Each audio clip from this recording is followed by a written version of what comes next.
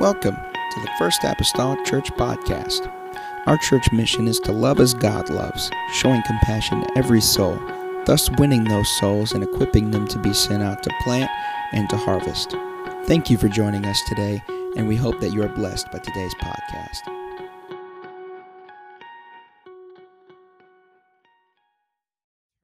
to the book of 1 Peter, I believe. Folks, there's been a lot of things happened over the past few weeks. And so I got really several things going through my head this morning. And I might touch on a few of them. But 1 Peter chapter number 1 and verse number 13. And I'm going to ask the Holy Ghost to help me get all of this maybe together and perhaps make sense today. I got 2 Bibles up here. I got a folder of notes in it, and I got about 5 cards of notes on them. So, surely we can get something out of this. It's almost looking like all the pieces that need to be put back together. You're just trying to find the right boat and washer to go together. Amen. We've had a wonderful 2.5 or so weeks, 16 days. It's been exhilarating and exhausting all at the same time. A lot of miles, over 2,800 miles traveled, 40 hours driving on the road, 3 different time zones. But I'm glad to be in God's house this morning. 1 Peter chapter number 1. And verse number 13, and I'm going to read a few verses here today, and then I'm going to read it out of the Message Bible as well. The Bible says, "Wherefore gird up the loins of your mind, be sober, and hope to the end for the grace that is to be brought unto you at the revelation of Jesus Christ. As obedient children, not fashioning yourselves according to the former lust, in your ignorance." In other words, you did that when you were ignorant, but now you're aware. "But as he which hath called you is holy, so be ye holy in all manner of conversation," which basically means life, all manner of life. "Because it is written, Be ye holy, for I am holy. And if ye call on the Father, who without respect of persons judgeth according to every man's work, pass the time of your sojourning here in fear. For as much as ye know that ye were not redeemed of corruptible things as silver and gold from your vain conversation received by the tradition of your fathers, but with the precious blood of Christ, as of a lamb without blemish and without spot, who verily was foreordained before the foundation of the world, but was manifest in these last times for you, who by him do believe in God, that raised him up from the dead and gave him glory, that your faith and hope might be in God." If you'll indulge me to also read that out of the Message Bible this morning. It reads like this: "So roll up your sleeves, put your mind in gear, be totally ready to receive the gift that's coming when Christ arrives. Don't lazily slip back into those old grooves of evil, doing just what you feel like doing. You didn't know any better then. You do now. As obedient children, let yourselves be pulled into a way of life shaped by God's life. A life energetic and blazing with holiness. God said, 'I am holy, you be holy.' You call out to God for help and He helps. He's a good Father that way. But don't forget, He's also a responsible Father and won't let you get by with sloppy living. Your life is a journey. You must travel with deep consciousness of God. It cost God plenty to get you out of that dead-end, empty-headed life you grew up in. He paid with Christ's sacred blood, you know.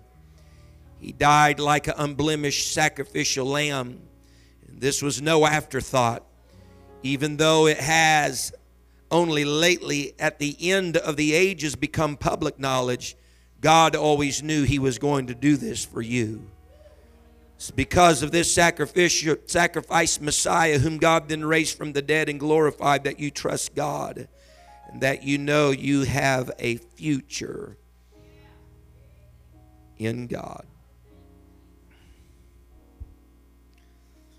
I've been kind of playing around in my head this morning, really, what to call this.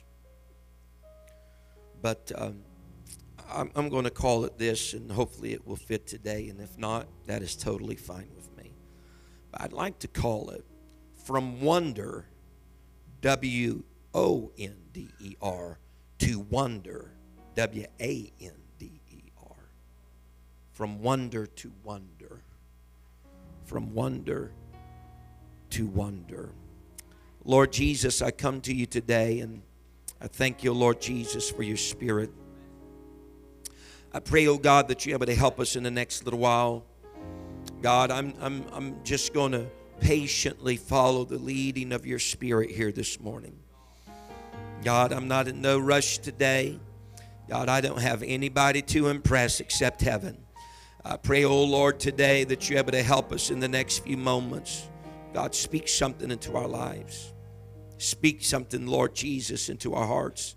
God, and I will not be dismayed, Lord Jesus, in what you say or what you do.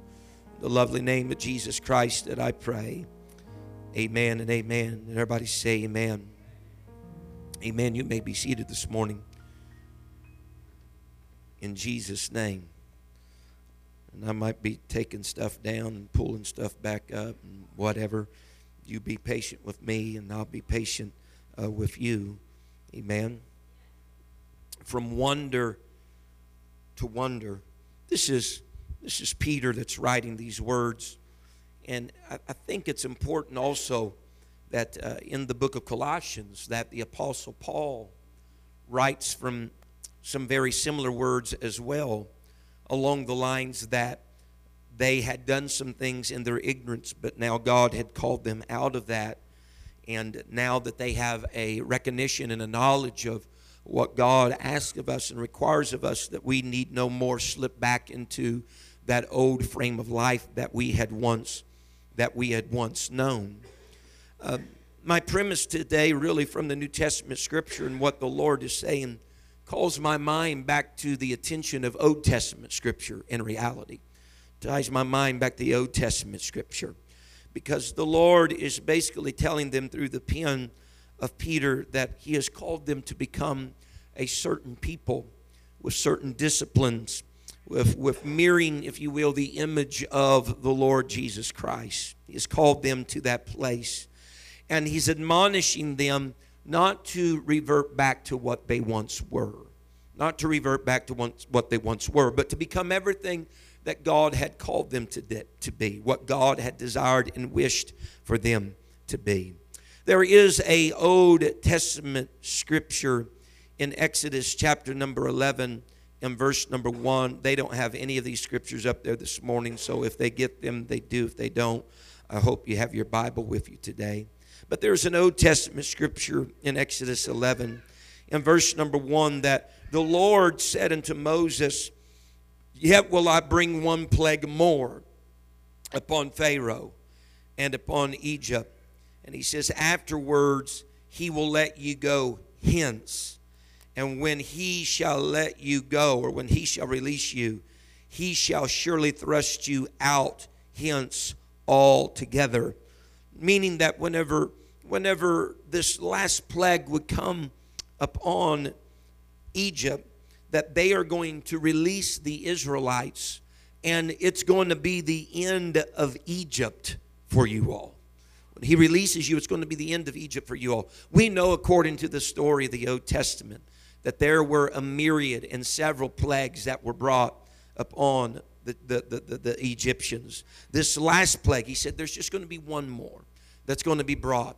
And after that, you're going to be released from your bondage that you have been captivated by for years. And basically, that's going to be the end of Egypt for you. And I think that's important, because the voice of the Lord was speaking that once you're released, if it isn't emphatically, then it should be the end of Egypt. Should be the end of Egypt for you.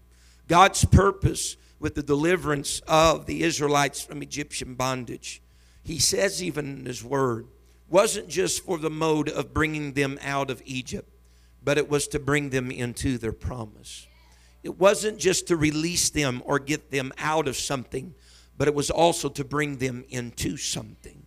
Bring them into something. And He says, so that's going to be, you're going to be released from them, and it's going to be the end of Egypt for you. But as the story would go, as we know, that they would, after they went to the Mount of God and they worshiped at the Mount of God for several days, and the voice of the Lord would finally come and say, you know, you have come past this mountain long enough. It's time for you to go forward, meaning making their journey from the Mount of God to the land of promise. We know, according to the Word of God, that should have been every bit of just an 11-day journey. 11-day journey. But due to them going into the land, spying out the land, bringing the fruit of the land, surveying the land of what type of people were there, what type of cities were there, they come back, and there are 10 that sow discouragement within the hearts of the people, and so the whole nation of Israel does not go into the land of promise. God made a way for Israel to be delivered, made a way for them to get up out of their Egypt. And He had no intention, I think this is important, God had no intention for Israel ever returning to Egypt. When they were released, that was going to be the end of Egypt for them. The plan was simple: bring them out of Egypt, bring them into their land of promise. And a journey that literally from the Mount of God to the promised land, that would have been 11 days. It took 40 years to accomplish.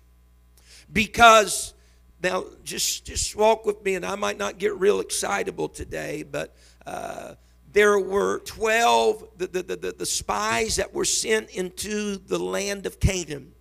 They went and they experienced what God wanted them to live in.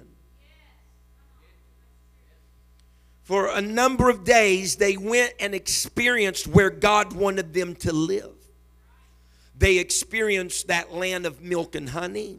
They experienced the food of the land. Everything that was spoken that was good, they experienced it all. They even brought part of that back to that wilderness setting on the opposite side of Jordan. But they experienced everything where God wanted them to live.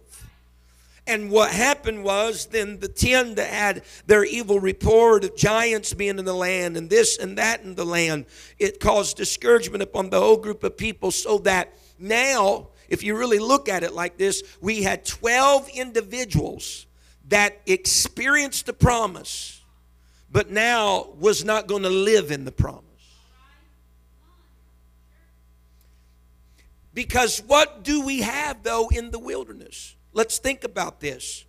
God was with them in the wilderness.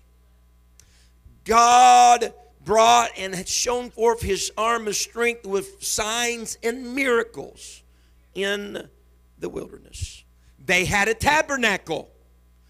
For us today, they had a church in the wilderness. God manifested His presence to them. Pillar of cloud by day, pillar of fire by night in the wilderness. And they're always moving. They're always moving in that wilderness journey. They're always, and let me state it like this, during those 40 years, they are always endeavoring to move toward the promise, but never inheriting the promise. They are in motion. They are, if I can lean on our theme from this past week at camp, they are in pursuit, but never apprehending. Amen. Never apprehending. And what God pictures for us in Exodus and in the Old Testament Word of God, that I believe Peter and Paul are even speaking about then in the New Testament, is that there were a group of people, particularly the 12, that experienced the wonder, the W-O-N-D-E-R, and then became comfortable with the wonder, the W-A-N-D-E-R. They had the experience, but they just didn't live in the experience. And I'm finding in my journey of life in the church abroad that there are people that are satisfied for the W-A-N-D, the wondering, and not living in the W-O-N-D, the wonder. They've had the experience. They've had the experience. They've ate the land. They've been there. Their feet have touched the land. They just are not going to live in the land. Why? Because they have God's presence in the wilderness, episodes of it. They have signs and wonders that take place in their life. They have a church.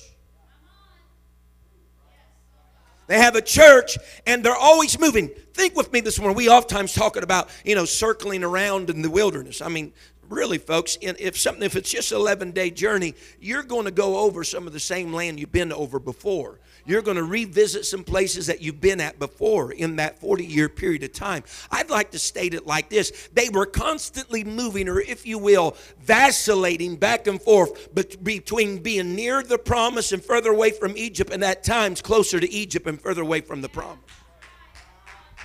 They're in the W-A. They're in the wonder rather than the wonder. Someone say amen.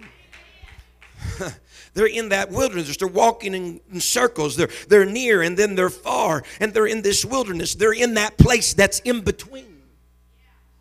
They're in the place in between. They're in between where they were and where they need to be. They are in between. They heard about that promise. They tasted that promise. They touched that promise. They smelled that promise. And again, they experienced it, but they're just not living there. If I break it down for us, there are people in churches across America, and I say even here, that has experienced the wonder. They've tasted it, they've felt it, they've seen it, but they're not living there. God's purpose for them was not Egypt to wilderness and just experience that wonder. He wanted them to experience the promised land. Not just experience it, but to live there. Now here's the thing. Listen to me. Here's the thing. As long as you have your wilderness experience, you get the perk of His presence, signs, miracles, the church. You get all the perks. But here's the fact of the matter. You don't have no land. You have no ownership. See, there's a big difference then in just having the experience and living in the land. Because with that, they just had all the perks, but they didn't have no ownership. Someone say amen. And so Moses' plea was this. Then the 10 was those that discouraged the nation because they'd experienced it, but they weren't willing to live there. Nope. We'll take God's tabernacle, His church. We'll take His signs, miracles, and His presence. But we're going to waver back and forth between where we were and where we need to be. Because, that seems like to be the best of both worlds. We can lean toward Egypt or we can lean toward the promise. Whatever that day particularly we believe is necessary for that day. We can move more toward Egypt or more toward the promise. Whatever we want that day necessitates. Someone say amen. Yet whenever they all died in the wilderness, except for Joshua and Caleb. And so the epitaph on their memorial stones is this. They had an isolated experience, but they never had a life of it.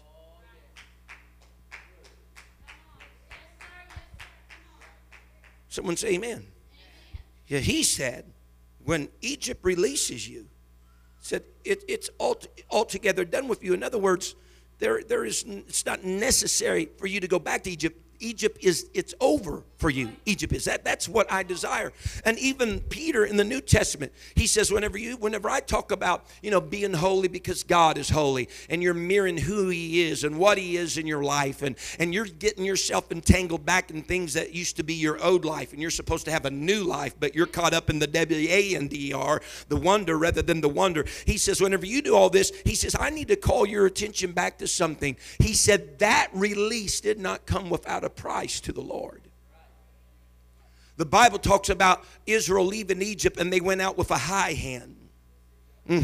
Amen. They went out with a high hand. The Bible says, if you'll turn there, Exodus chapter 13 and verse number 9, the Bible states these words, verse 9, and it shall be for a sign of thee upon thy hand and for a memorial between thine eyes, talking about the phylacteries that had the law of God in them, that the Lord's law may be in thy mouth. For with a strong hand, he said, hath the Lord brought thee out of Egypt, that thou shalt therefore keep his ordinance in his season from year to year. He said it was a strong hand of God that brought you out. He said it was with, and I think this is important this morning.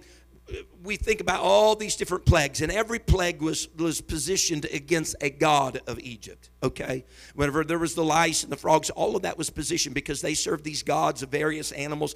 All of those were leaning toward a god of Egypt. And so when we come to this final plague of the death of the firstborn of the families and the death of the firstborn, even of the livestock, and the prescription that was given for the Passover, amen, and that was going to be the final plague, and then they would be released from Egypt. Remember Moses, and Moses spoke and told them that they were to select a lamb, and they were to keep it for so many days and then slaughter it. And it was to be a lamb for a family, and the blood that came from the lamb that went in a basin, they were to put upon the lintel and upon the doorpost, and they were to eat the lamb within their house, and they were to eat it with their shoes on their feet, their loins girt, staff in their hand, because the angel of the Lord was going to pass by, and if there was blood on the doorpost, then the death angel would not enter there, but it would be spared. But when we come all the way down to it, it was a lamb that brought the salvation then for a household.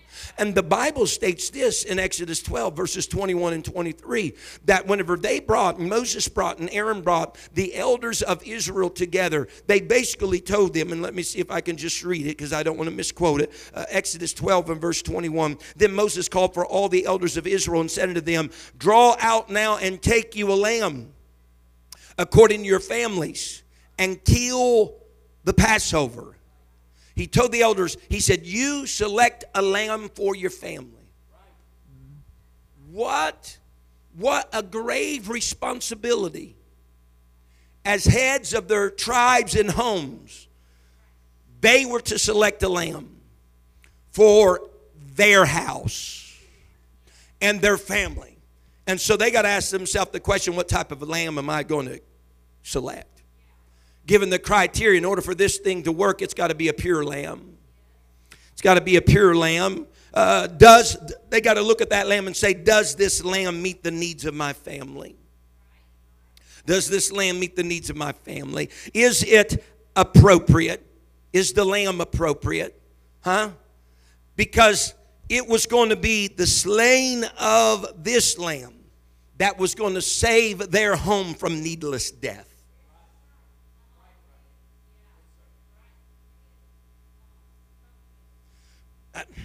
I feel like I'm all over the map. I hope this is coming together. I'm asking then us this morning, what type of lamb have you chosen for your family? What type of lamb, because that's the responsibility here, the elders, the responsibility of the household. What type of lamb have you chosen for your family? Is it sufficient? Will it do what is necessary? Is its blood powerful enough to save you, or is it going to surrender you to a death that you should not have to experience? I hope I feel like I'm speaking in Proverbs here today. What I'm saying is this morning, folks, because whenever that angel of the Lord went through that night and it entered the homes of the Egyptians, because there was no blood upon their lintel or doorpost, or let's even consider this. Let's say, and we don't have no record of this scripture, this is just presumption. Let's say some even chose a lamb, but it was an unblemished lamb.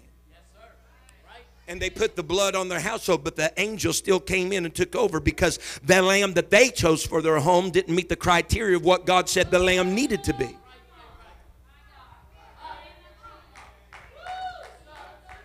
And because I don't know, Brother Mason, it doesn't tell us. I don't know if there might have been some of them convinced, but they just didn't have all the criteria right.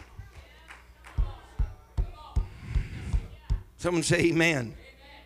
And so there's going to be death that night. That's without question. There's going to be death that night, but it shouldn't have to be death for a family that has the right and the appropriate lamb. Amen. There's needless death that's going to happen of men and of animals, but it shouldn't have to happen if they just took the death of a needed lamb. And so whenever Christ is talking about this whole thing, because the New Testament writer talks about then Christ, he was the lamb. And so we'd have the appropriate lamb that got us a release. Everything else up to this point in time didn't get it done. There were promises made by Pharaoh, and then he would back away from the promise of releasing them. But whenever this happened, the release took place, and they were gone from Egypt, and it should not be no more. He says, I want you to think about what it costs to get you where you are, and what it costs also for the hope that you would live where I desired for you to live. Christ, Him hung high, stretched wide, everything that the Calvary and everything we look at along Easter time, all of that wasn't for you just to meander around in the wonder. It was for you to live in the wonder, the W-O-N-D-E-R. That's right. Come on. It's, Thank you, Jesus. huh? Yeah. Because we have a lot of people, Jesus died for me, and Jesus took a crown of thorns. You hear it all over the secular world. He died for me. You know, everybody's big on the cross. He died for me, and he took the pain and the shame, and he shed blood for me. Amen. Yeah, he did all that, but not just for you to wonder and have your little perk of a miracle here and have a church and have that. No. He did that so you could live in the wonder of the experience. Live in it. Live in it.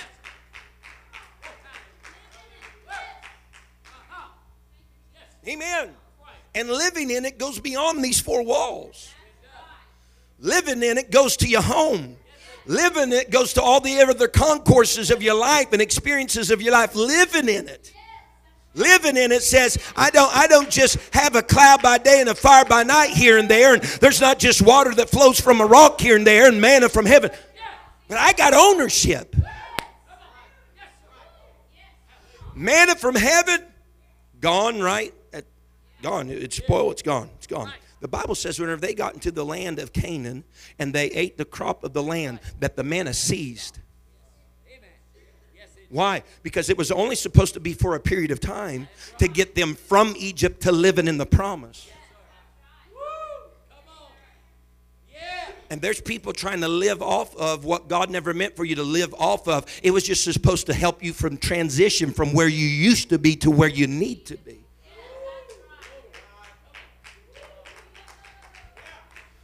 Someone say amen.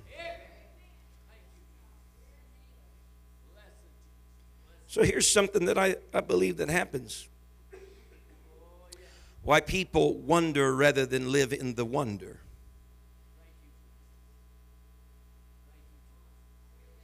And, you know, you've heard at times, you know, there's cycles of abuse, cycles of violence. You see somebody that has a violent partner or so and so forth, and they may be beat, or it could be verbal. And as an outsider, you look at that and you're thinking, why in the world do they put up with this type of stuff, right?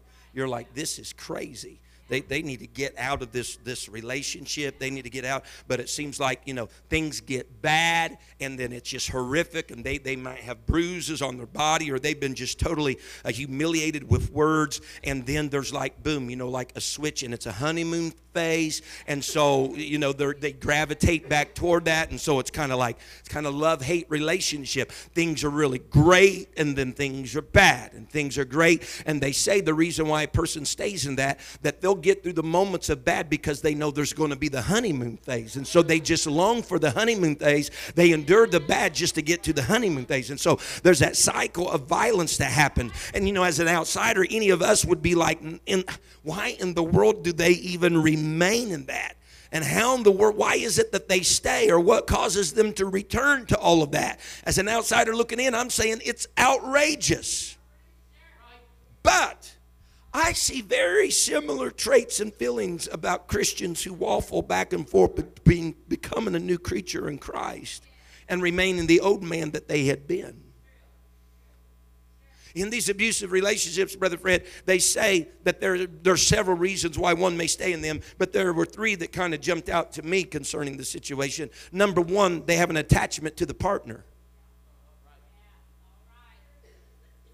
Number two, they have fear of making life changes. Number three, they feel helpless, hopeless, and trapped. Now, those stood out to me. Because I think even people find themselves, it's not a cycle of violence, but it is a cycle, if you will, of not living the new life and trying to live the old life. This cycle that happens even within the church. And the reason why these things happen, I believe, are very similar. The reason why this cycle, this vacillating back and forth in the wilderness is because, and we see it, folks. We see the people while they're even in the wilderness. You know, what about Egypt? Egypt had some food and we had houses to live in. While they were still in wilderness trying to go to their promise, they had longings for Egypt. And the reason being is because they still had an attachment to their partner. Amen. Of course, they had an attachment to their partner. In spite of, we could even state it for Israel, in spite of being abused. Yeah. In spite of being abused. Of course, that was the only life that some of them had known. Some of those Israelites had known. They'd been born, reared, and raised in the land of Egypt. Amen. They didn't have any other benchmark, any other standard to be able to compare it with. They had done brick, under the hand of the taskmasters. That was normal life for them, several of them. And so they had an attachment to the partner. But there were others, probably portions of them, as a result of that were fearful of making any life changes. Because here's the thing. For someone that's actually in the actual cycle, they're going to have to find somewhere else to live. They're going to have to find a different partner, which means different circle of friends. Well, see, beyond the limits of Egypt is the unknown. Didn't really maybe know exactly what to expect because it was untraveled terrain for them. And thinking maybe, can I survive outside of what's been so familiar to me? Can I survive outside of what's been so familiar with me? I'm familiar with this house and I'm familiar with this food. Can I survive outside of what's so familiar to me? People wander in the wilderness because whenever God calls us out of Egypt, there are life changes. And people are afraid of the life changes that are required to get out of the cycle of relationship that they are in their old life. Because many times it does mean different friends, different lifestyle, new ways of doing things that you wouldn't have done normally, you do differently now. Huh? And then they also combat, they said, feeling of helplessness, hopelessness, and trap. The old saying is, perception is reality. Mm-hmm. What that means basically is this, and if we can break it down like this, or the way that I would like to convey it is this. The way that we feel oftentimes is the way that we will act.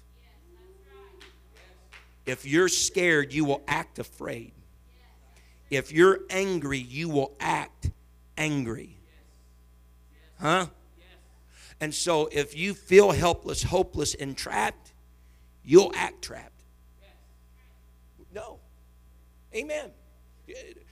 And whenever you start acting like that, then you're convinced in your own mind there is no way out. I can't do this. Oh, how many times have I heard that? I can't do this, Pastor McGee. I can't do this. I can't live for the Lord the way that the Lord would like for me to live for Him. I can't do this. No, that's a feeling that you have that you're expressing as an action in your life. It's just a feeling. Whenever God made that way for them to be delivered, amen, He gave them all the tools necessary to be delivered in that lamb that He provided for them. Can someone say amen? Now here's something important, because I don't want anybody to get left out here in left field on all of this. Exodus 14. And my scripture setting was just kind of a springboard this morning. I know that goes a little bit different than what I normally do. But Exodus 14 and verse 29, the Bible states these words. But the children of Israel walked upon dry land in the midst of the sea, and the waters were a wall unto them on their right hand and on their left. Thus the Lord saved Israel that day out of the hand of Egyptians, and Israel saw the Egyptians dead upon the seashore. And Israel saw the great work which the Lord did upon the Egyptians, and the people feared the Lord and believed the Lord and his servant Moses. The Message Bible, I want to read that out, the Message Bible as well today. The Bible says in Exodus 14, and this is just from the Message Bible this morning, it states these words, verse 29.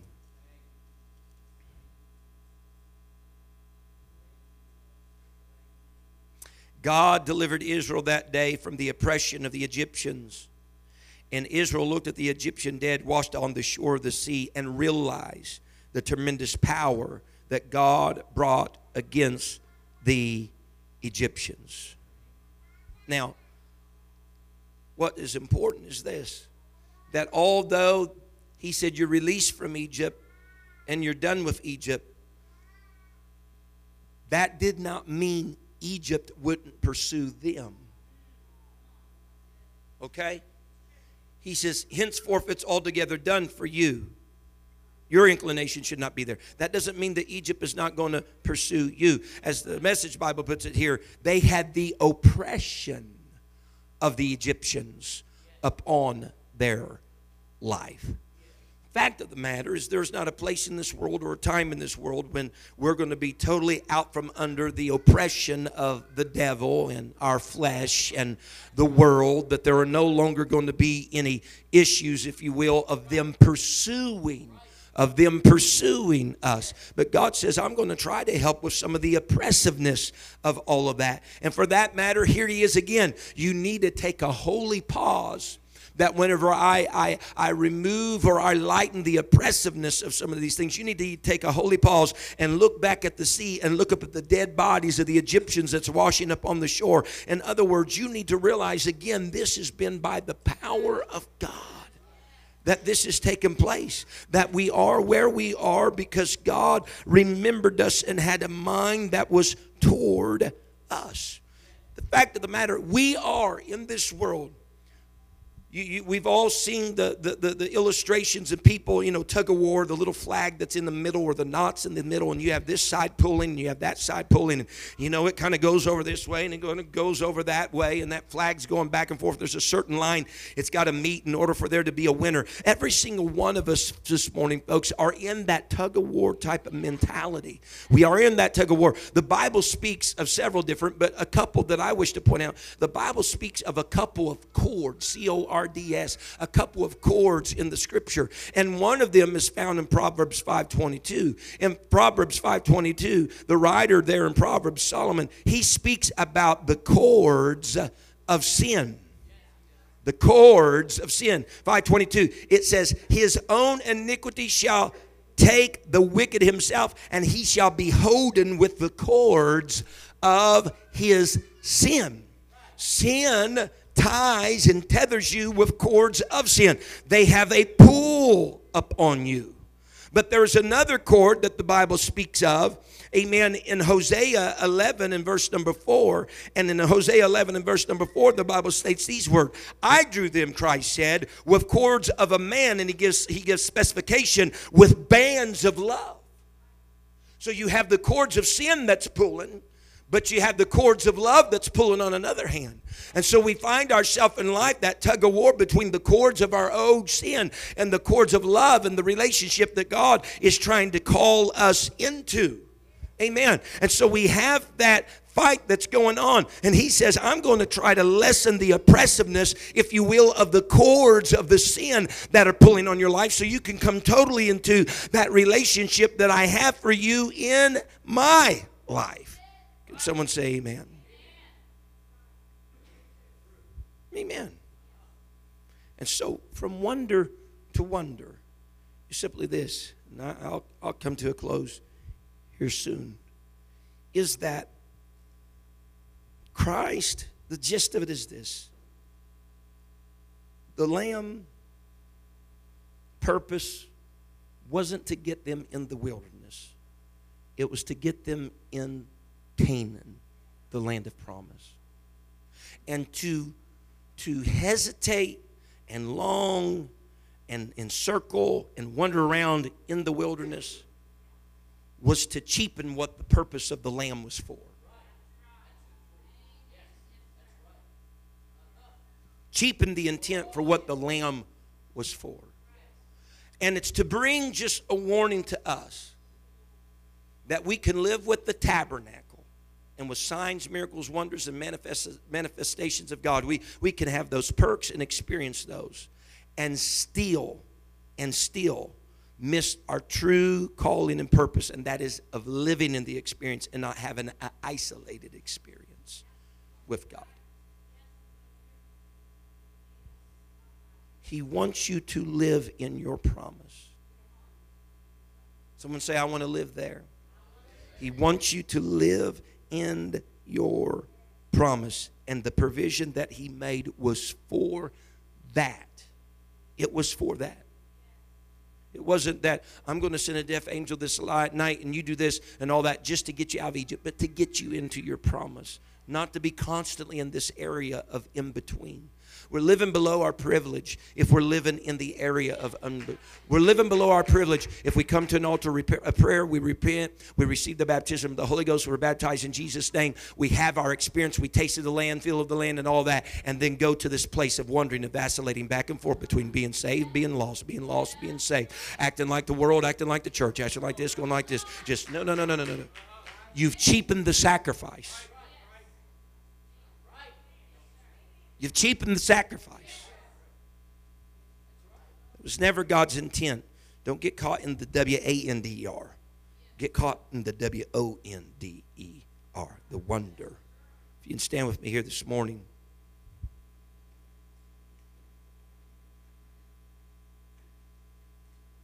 I'm sorry, that's kind of all over the map, it seems.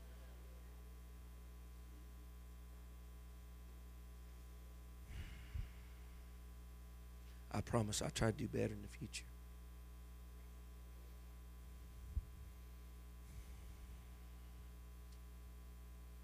Why do we say things like that? Because I observe things like that.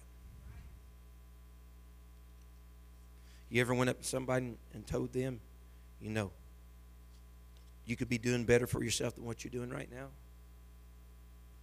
Ever seen anybody living below where they could be living? I'm not talking about, fancy cars and all this. I'm just saying they could be doing better for themselves than what they're doing. As a pastor, sometimes I stand up here and I look across my congregation and I see people that could be living better than where they're living. Because it took 12 and 10 that discouraged a whole nation of Israel from living, being beheld by the W-O-N-D-R, being satisfied with the W-A-N-D-R of wondering. Why? Because the mindset came to this. We've had miracles here. We've had church here. We've had the presence of God here. You know what all that means? Listen. Lean in right here. That means, again, we have all perks, but we have no ownership. Because when you get ownership, then that you have responsibility. You know why some people rent a home rather than purchase a home? Some of it's money, I understand. The reason why, but in reality, if you start to think about it, the amount of money you pay for rent over a period of time, you can own something in a few years. But nevertheless, the reason why some people do that, because whenever the water heater breaks, they want them to be responsible for this to come and fix it. If it comes with the perks, Brother Fred, if they get their lawn mowed all kind of wrapped up in that, then they don't have to mow the grass. They can live there. They can have water to drink from, a toilet to use. They can have all the perks without the responsibility. Whenever you don't choose to live in the W-O-N-D-R, you know what? Why? Because you want just to wonder, because we still got the church and we still got the perks of the miracles and water from a rock, but it doesn't require anything of us. But whenever they got in the land and they had their allocation of land and the manna is no more falling, it's because they put a furrow in the ground and they planted seed and they trusted that God would bring the rain from the heaven to put food on their table. It caused them to be responsible.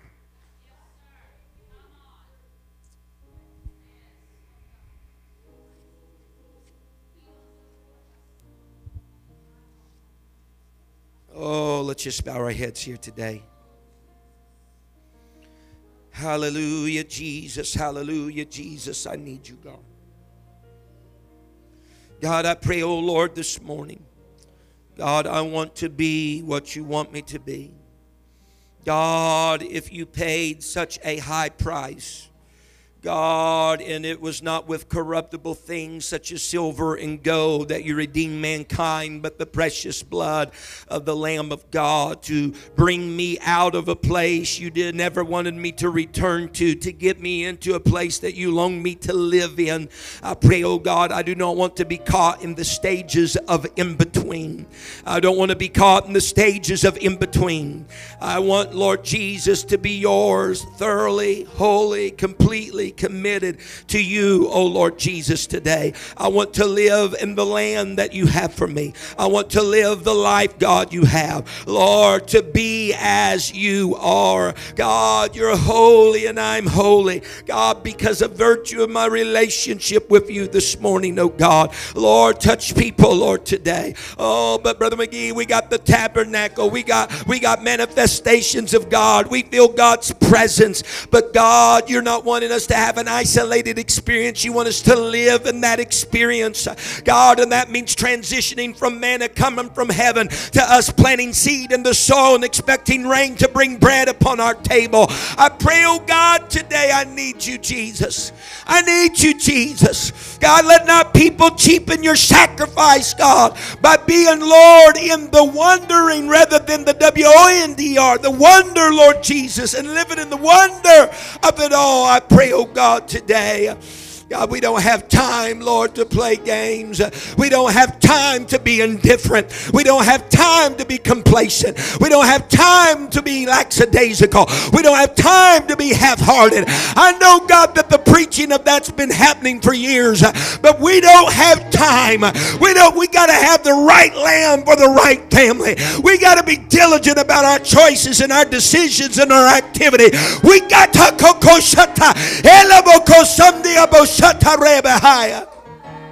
in the name of Jesus. In the name of Jesus.